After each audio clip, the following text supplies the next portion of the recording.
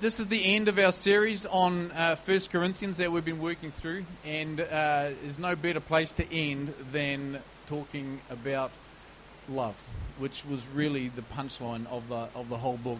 So to start off, I'm going to invite Josiah up. He's going to read the scriptures from 1 Corinthians 13, and and then we'll kick into things from there. So come on up, buddy. Grab the microphone.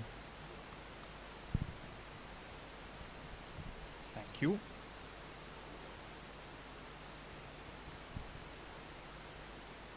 Can we get the... no?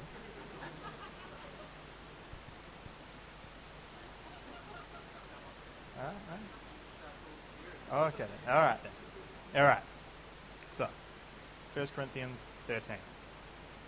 If I speak in the tongues of men or of angels, but do not have love, I am only a resounding gong or a clanging cymbal. If I have the gift of prophecy and can fathom all mysteries and all knowledge, and if I have a faith that can move mountains, but do not have love, I am nothing. Oh, there's my place, huh? Okay. If I give all I possess to the poor, and give over my body to hardship, that I may boast, but do not have love, I gain nothing. Love is patient. Love is kind. It does not envy. It does not boast. It is not proud. It does not dishonor others. It is not self-seeking. It is not easily angered and keeps no record of wrongs. Love does not delight in evil, but rejoices with the truth. It always protects, always trusts, always hopes, always perseveres. Love never fails. But where there are prophecies, they will cease. Where there are tongues, they will be stilled. Where there is knowledge, it will pass away. For we know in part, and we prophesy in part. But when completeness comes, what is in part disappears. When I was a child, I talked like a child. I thought like a child. I reasoned like a child. When I became a man, I put the ways of childhood behind me. For now we see only a reflection, as in a mirror. But then we shall see face to face. Now I know in part, then I shall know fully, even as I am fully known. And now these three remain: faith, hope, and love. But the greatest of these is love.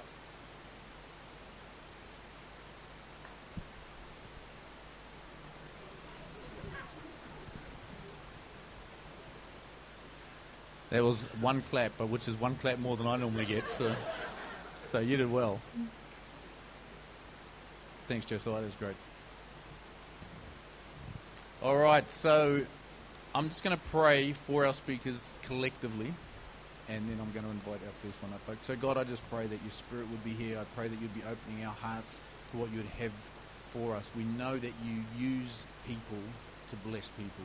We know that tonight you're going to use people to speak words of truth, words of challenge, words of encouragement, words that are going to stir our hearts, God. And we say yes to that now. We say yes to what you want to plant in us tonight. And we pray for these speakers too, that you would anoint them for what they are to give, and for this job that they have tonight to share with us. So come, Lord, and be amongst us, we pray. Amen. All right, people. Well, the first person that you're going to be hearing from tonight is the lovely, the delightful Miss Ashley Giles.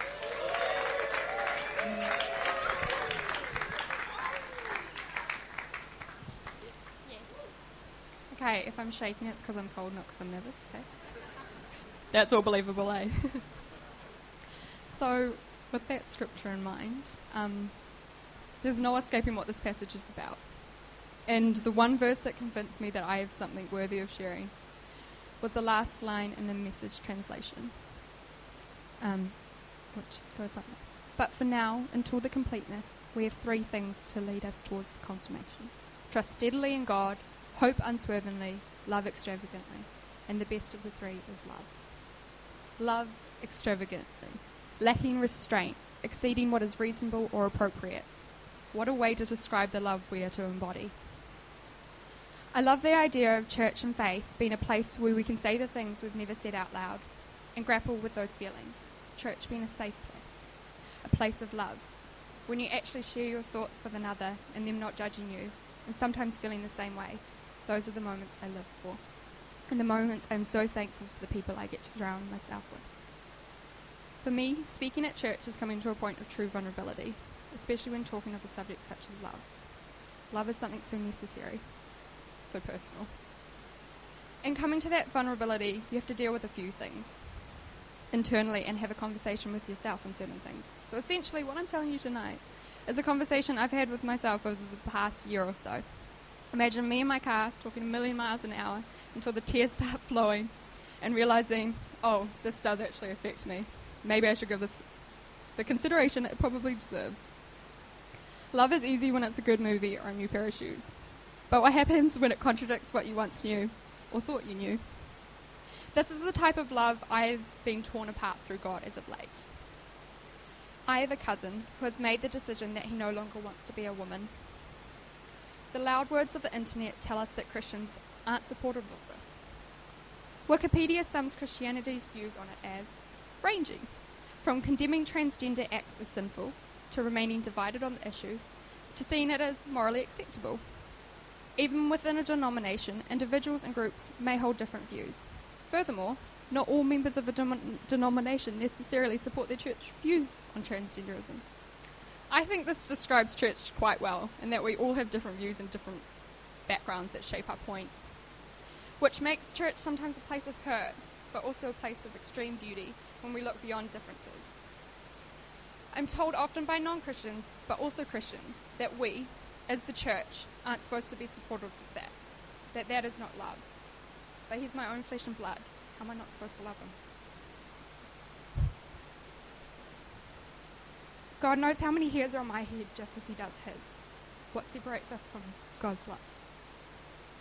I struggled with this when it first happened, mainly because it was around the time of Caitlyn Jenner, and I remember having a conversation with God. It was very short and very one-sided.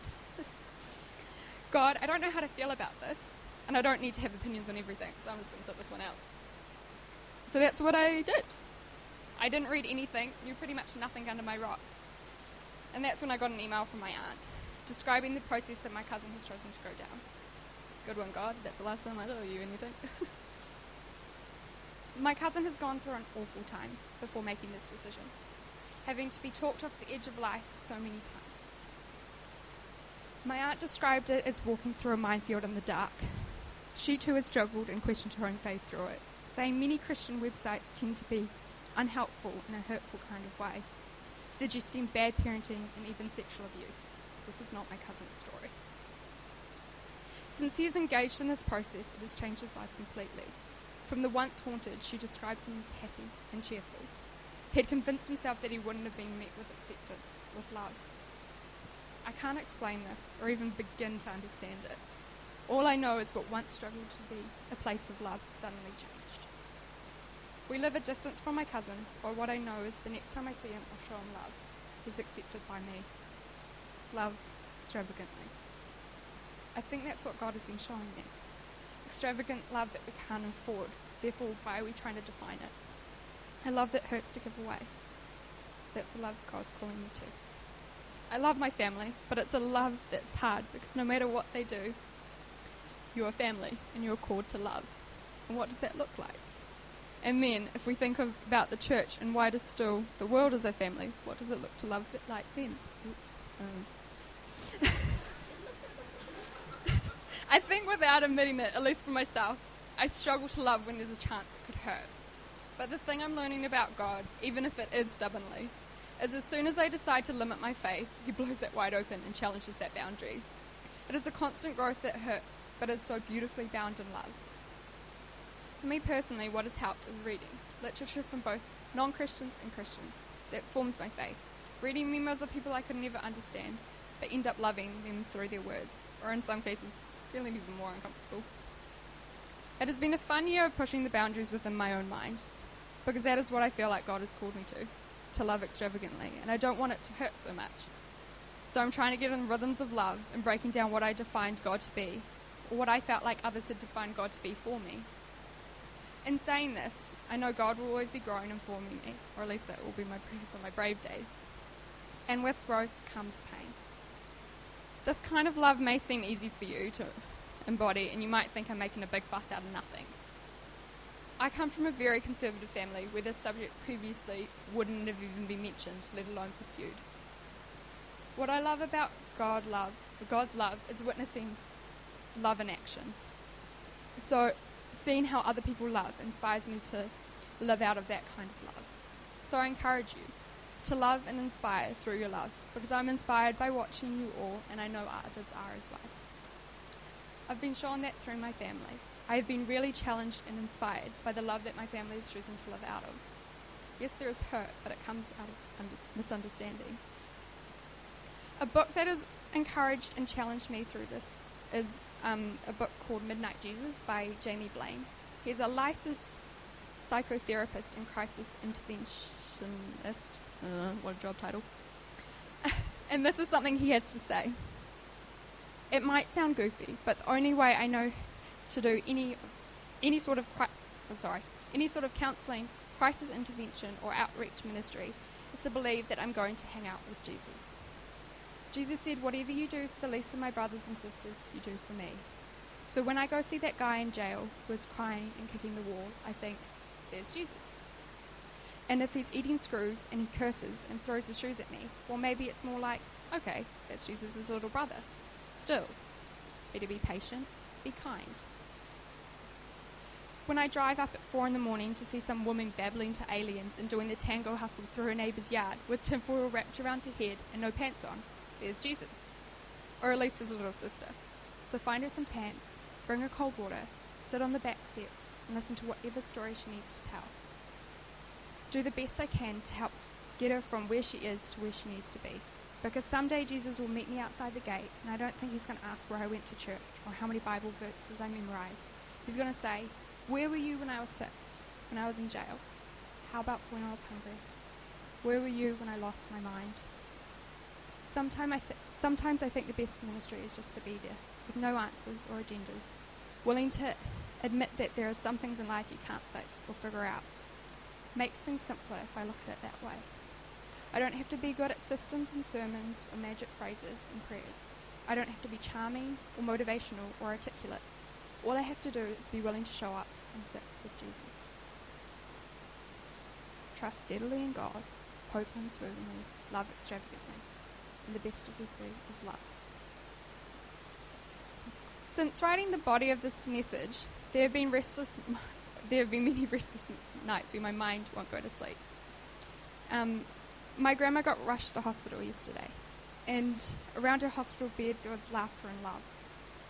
But thinking about my family so strongly recently has just been beautiful. It was just such a beautiful moment. And I felt God smiling down.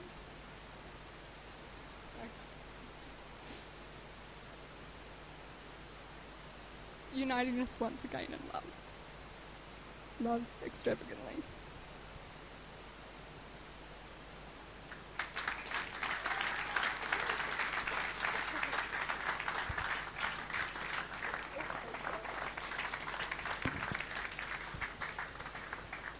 It's always inspiring, when someone's willing to be vulnerable and actually kind of wear their heart publicly, because we tend to want to tuck that away safely in the quiet, don't we? So thanks, Ash, it's awesome.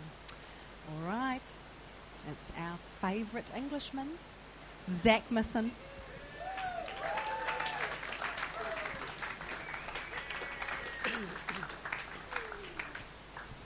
Hello, everybody.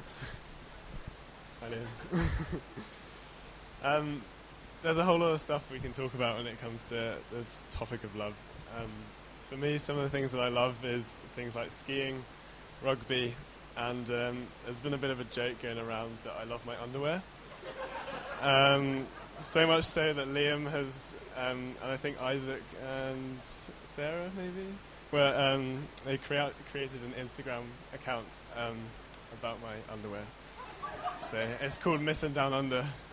Pardon the pun. Yeah. Anyways, love. it's pretty obvious that 1 Corinthians 13 is a chapter about love. It's probably one of the most famous chapters in the Bible, as is read at most weddings during the service.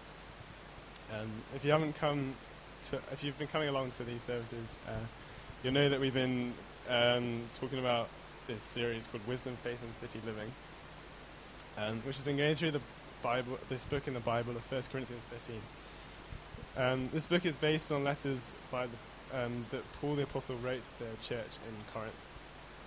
Once he heard they'd gone like a little bit off the rails.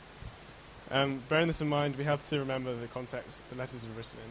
The Corinthians had been influenced by their surroundings, and they found themselves where they were kind of like missing the point a little bit.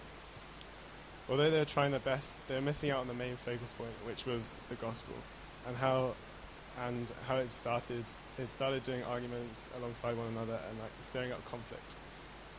So we have to be intentional and focused that we don't fall into this trap, and that we won't be influenced by the surroundings that we find ourselves in.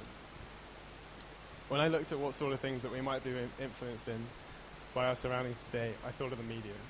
Don't worry, I'm not going to do like a classic cliche of how the media affects us, although ultimately it does. But I thought more about the music that we listen to.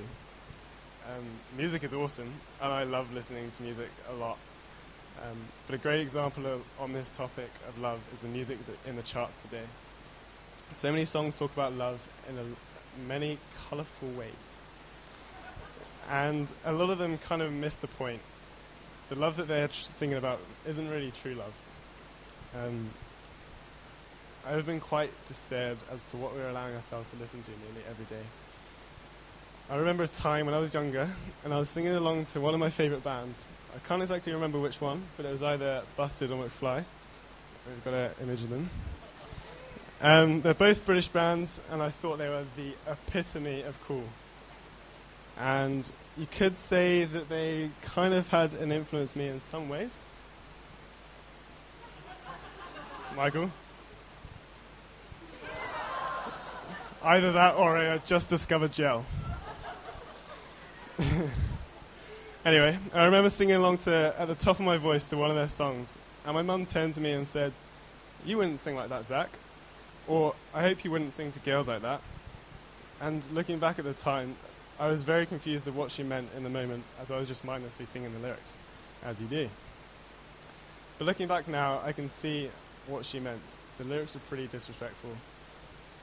Do you ever do that? Just like look back at songs that you used to listen to as kids and kind of realise what it was and how innocent we all once were. But this is the thing. Love is not what these songs are made out to be. In verse 6 of 1 Corinthians 13, it says, "Love does not delight in evil, but rejoices in the truth." Love is kind. It is not all about getting wasted in clubs and dancing and making love to one another. There is so much more to it than that. I'm no love expert, but I've experienced some love, and that's Jesus' love, which never fails and is always there. A love that is so strong that some dude, like 2,000 years ago, gave his life so we may be free. How flipping cool is that? I want that love and not the love that these guys sing about in their songs. Let me tell you about love, because it's up for grabs. It's here tonight, right in this room, and it's available for anybody who wants it. For those of you who don't know, I moved to New Zealand roughly 9 months ago, and it was pretty cool. When I initially left home on this crazy adventure, it was about a year ago, I didn't know anybody here apart from Jacinda, who I'd only met once before, and it was for a couple of days. In that time, she managed to convince me to move to New Zealand. I must say I had to put my trust in God, that He had it all planned out for me. When I arrived in New Zealand, the only two people I knew were Jacinda and Sarah, after travelling around the States for over 2.5 months. That was it. I didn't know who I was going to be living with. All I knew that they were called the Youngs. They lived 2 minutes from the beach, which I was pretty stoked about. And they had a huge cat called Sherlock. He's pretty big. I've recently found that out since arriving. But despite not knowing anybody, I was soon introduced to a huge number of people, and it was instantly welcomed into this environment. What I experienced in those first couple of weeks was the love that people had. People of the church who, although didn't know me, they just welcomed me and they loved me. A few months ago, I had a really strong wave of homesickness, and during that time, I arrived at the office one day. I'd been on the phone all morning talking to my mum and crying. I tried putting on a brave face as I walked into the office and a brave smile and acting like everything was okay and nothing was the matter. But as soon as Kieran asked me how I was doing, I just, as he does every morning, just put it out there, I burst into tears. Kieran and Fiona were the only ones in the office when I arrived that morning.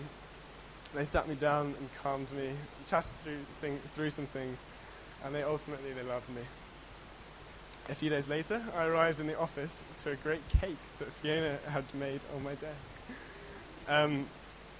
This really touched me, and Fiona had got in touch with my mum and asked what my favourite cake was and made it for me. It was such a boost for me to know how much I was loved and how much to go through that, and so thank you, Fiona. I always look forward to going to the office, and I can't wait for my Wednesdays and Fridays to come around because it's such an awesome environment and the people in there are always so loving. So thank you guys. I can think of many more times that people have been so loving to me here in New Zealand, and one of them is the friendship group that I have. I will say this truthfully and wholeheartedly, that the friendship group I have here is much stronger and far more genuine than the friends I have back home.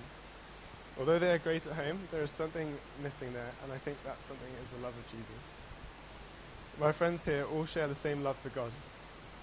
In 1 John 4:8, it says that God is love. I guess what I'm trying to say is that wherever God is, love is. And I have experienced this through my time here at Coast. From the moment that I got off the plane, love is one of the main things that I have experienced, and it's because God is here. Now, I'm not saying that everybody will have this experience in church, but I will hope that you do.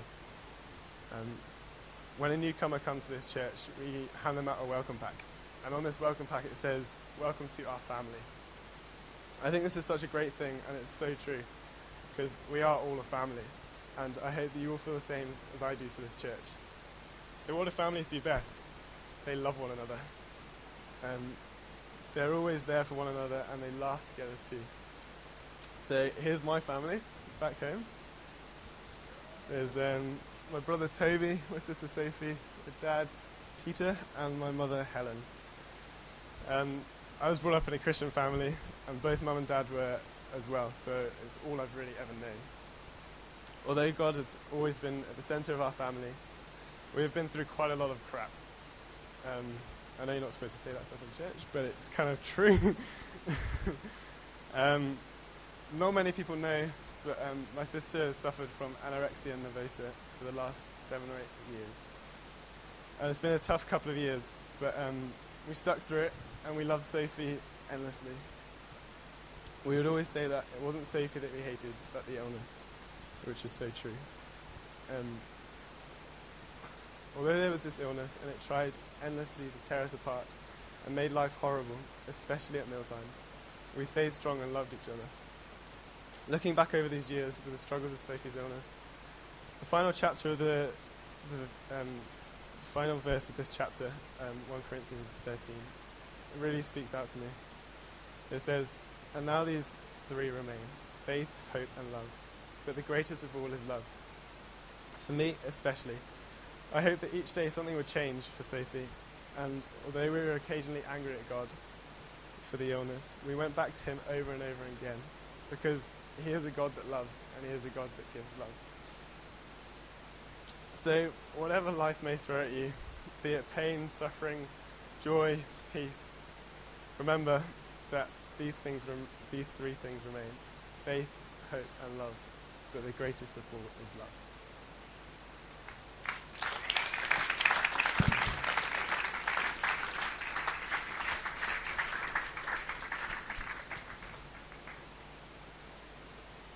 It's inspiring stuff, eh? It's great. Really good. Thank you. give you a moment. There might be just some things there that are just sort of sinking in, settling in your heart. So take a breath, have a ponder. All right. So the last of our 3 speakers tonight is the wonderful, the inspiring Mrs. Kieran Bailey. Come on up, Kieran.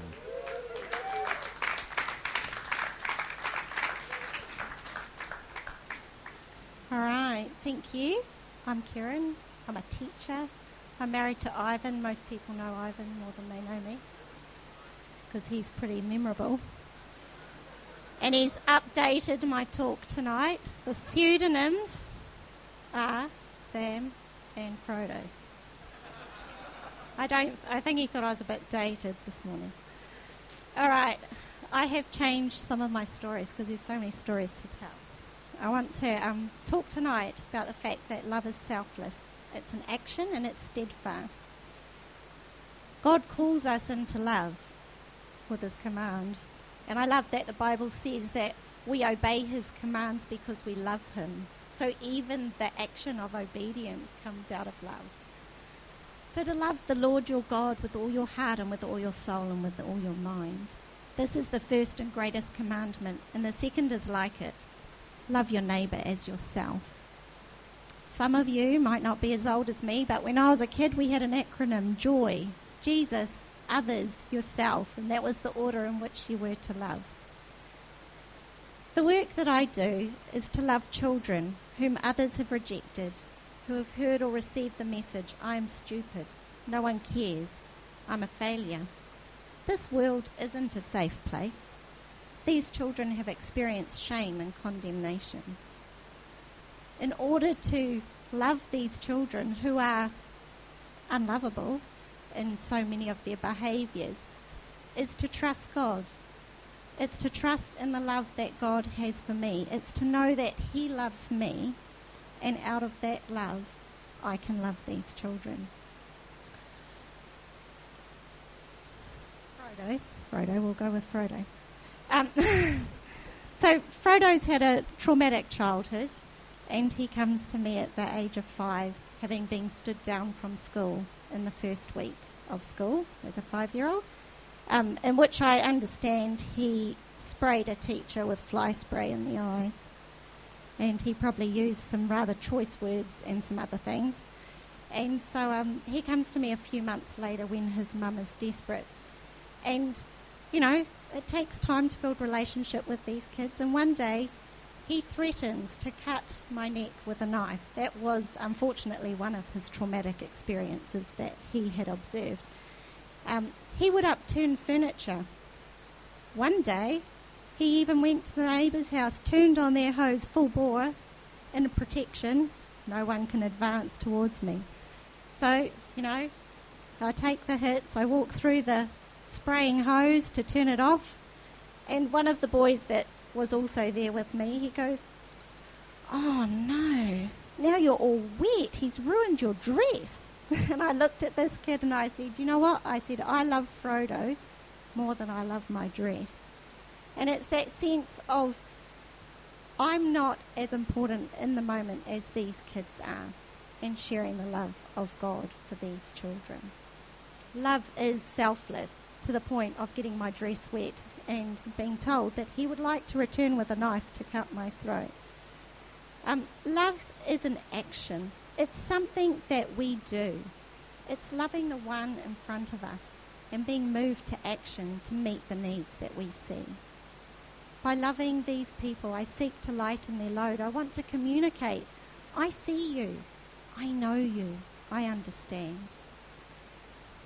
When I dropped Frodo home one day, I knew his mother was taking a relative to the airport that morning, and so she'd asked me to pick him up from school. And he's since started going back to school an hour a day. And I said to her, "How did it go?" She said, oh, it was really good. But she said, my mother, and both her parents are working, my mother gave me $20 for petrol, she said. And my mother told me that if the relative gave me any money for petrol, I was to give it straight back to her. She said, I don't even have any money. She says, all I've got left this week to feed us is $15. So I went to my wallet and I emptied out everything that I had and I gave it to her. Love is an action. It's meeting a need that is in front of you. My love and my work resonates with the words of Jesus, and I love these words. Matthew 9:36. When he saw the crowds, he had compassion on them, because they were harassed and helpless, like sheep without a shepherd. And Jesus was plagued by these crowds all the time. He could have said, I'm harassed by these people, but instead he always had compassion. He always had time to look at what was in front of him and to act on it. And I want to look at these children, the people that God brings me with compassion, to see that actually underneath all those negativities, all those behaviours, is someone who is harassed and helpless, who's desperate to know God's steadfast love. And that's my third point. I want to love as he loves, extravagantly. I want to, these children, I want to love those who have known fear, failure, rejection, abuse, neglect, maltreatment. It's my privilege to show them steadfast love. This means loving them even when they do really hard things. Frodo, when the first time I met Frodo's real behaviour was, it was on his first day. We sat, he had afternoon tea, and he puts his feet on the table, which is not normally something you allow. So I corrected him. Could see there was a bit of resistance, so I drew him onto my knee, in which case he promptly headbutts me, punches me, and kicks me. I suggest he really might like to go down and play on the lawn. In which case, I take the opportunity and I whisper in Frodo's ear and I say, Frodo, I am so pleased you are here. He didn't know he would have known he hurt me, but I didn't condemn him, I didn't correct him, I didn't judge him, but I seized the opportunity to show him steadfast love.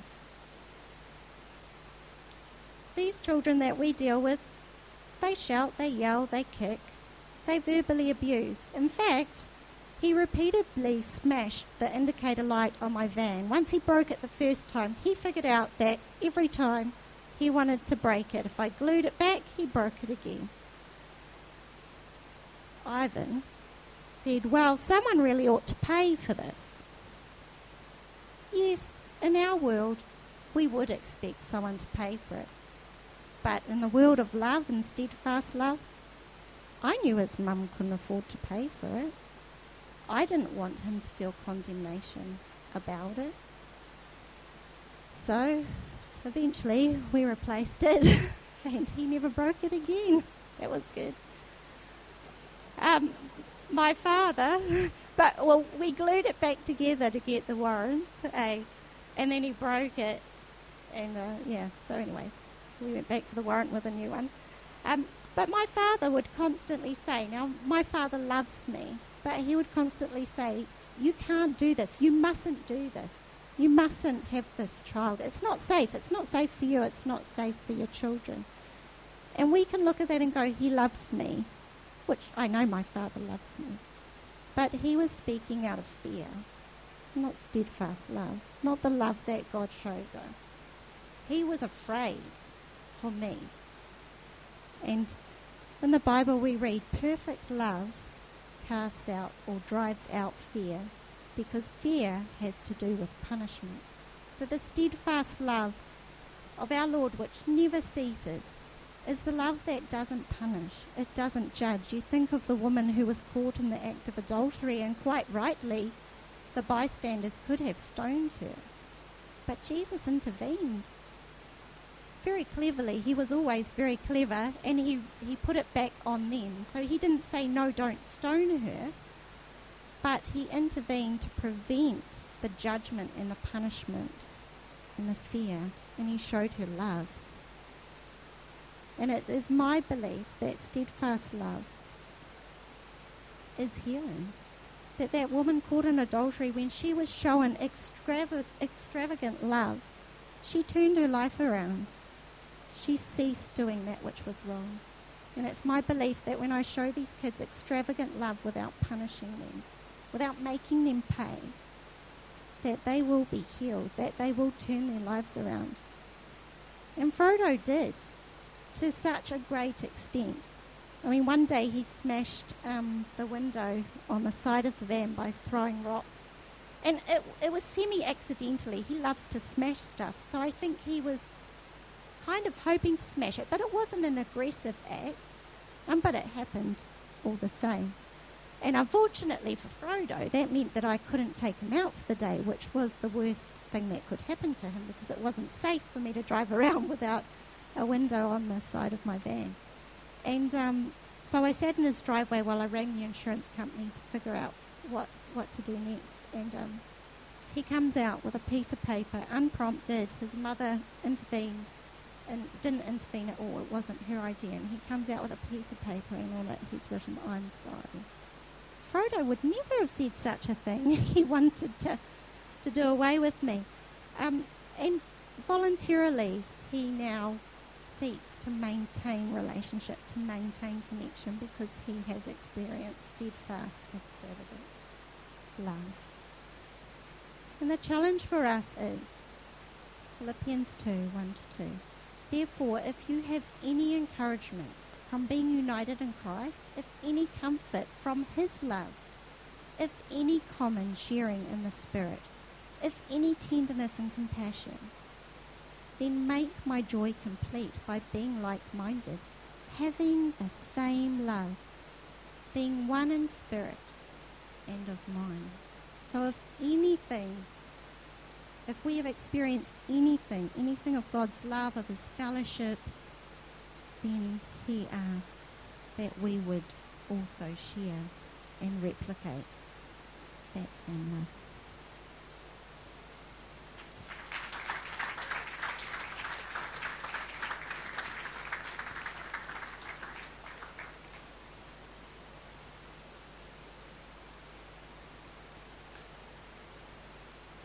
Why don't we stand together?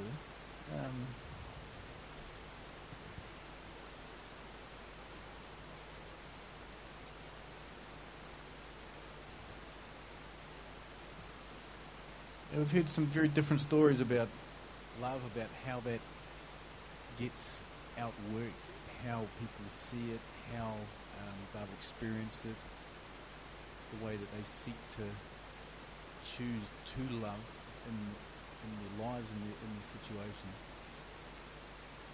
I've just been enjoying sitting, listening to different people, these ones that have shared, and just I've been feeling inspired. But what I believe that God wants to do just in this moment that we have now is that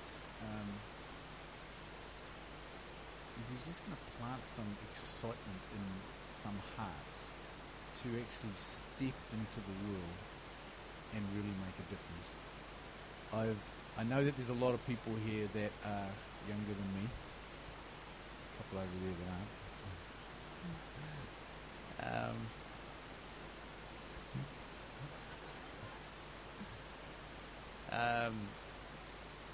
But I heard it's a quote that's always stuck with me that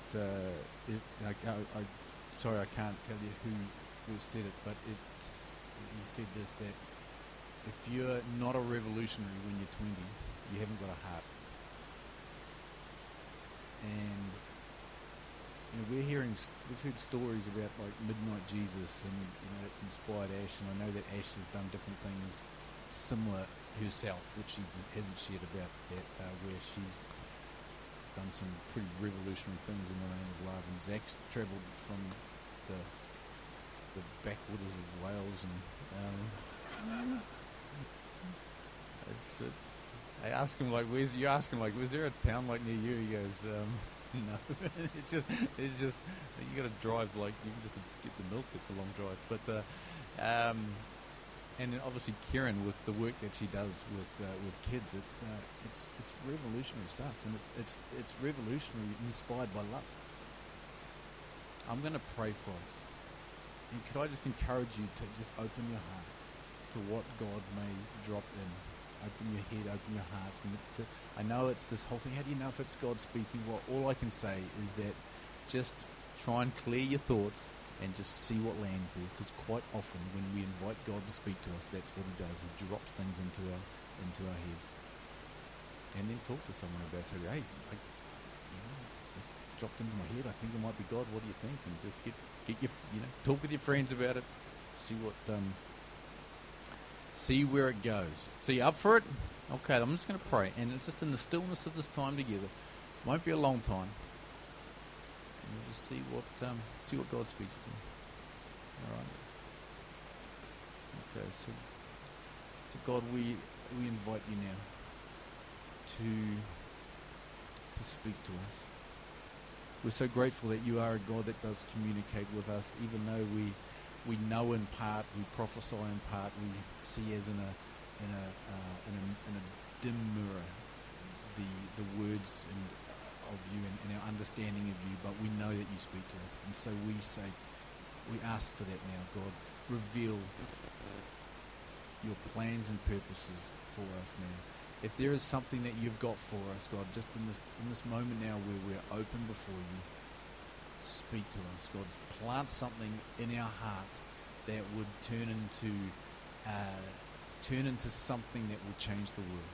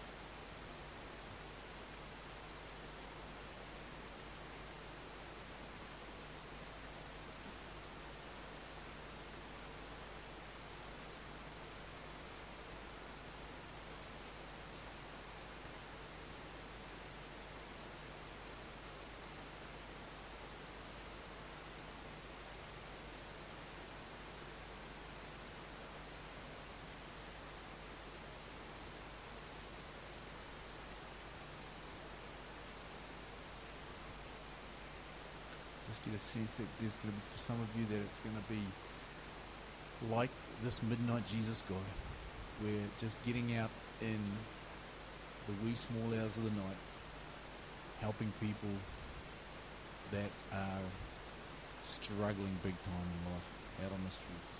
You can see this picture too of some of you getting on planes and just getting to places that you're so far out of your comfort zone that you almost want to get back on the plane again and come back again. But as you do this, God's going to be alongside you and doing miraculous things through you. And I get a sense too that it's interesting, that phrase that popped into my head about 20-year-olds. I really feel that it's a funny thing. I feel that there are people that are 20 or nearly 20, just on top of climbing into their 20s, and in this next 12 months, that He is really inviting you to step into some risk, step into adventure, and just to be open to that. I can almost see it. I can almost see this year, this 12 months unfolding in front of me, and having a number of you just go like, this is what I'm thinking about doing, and it's kind of it's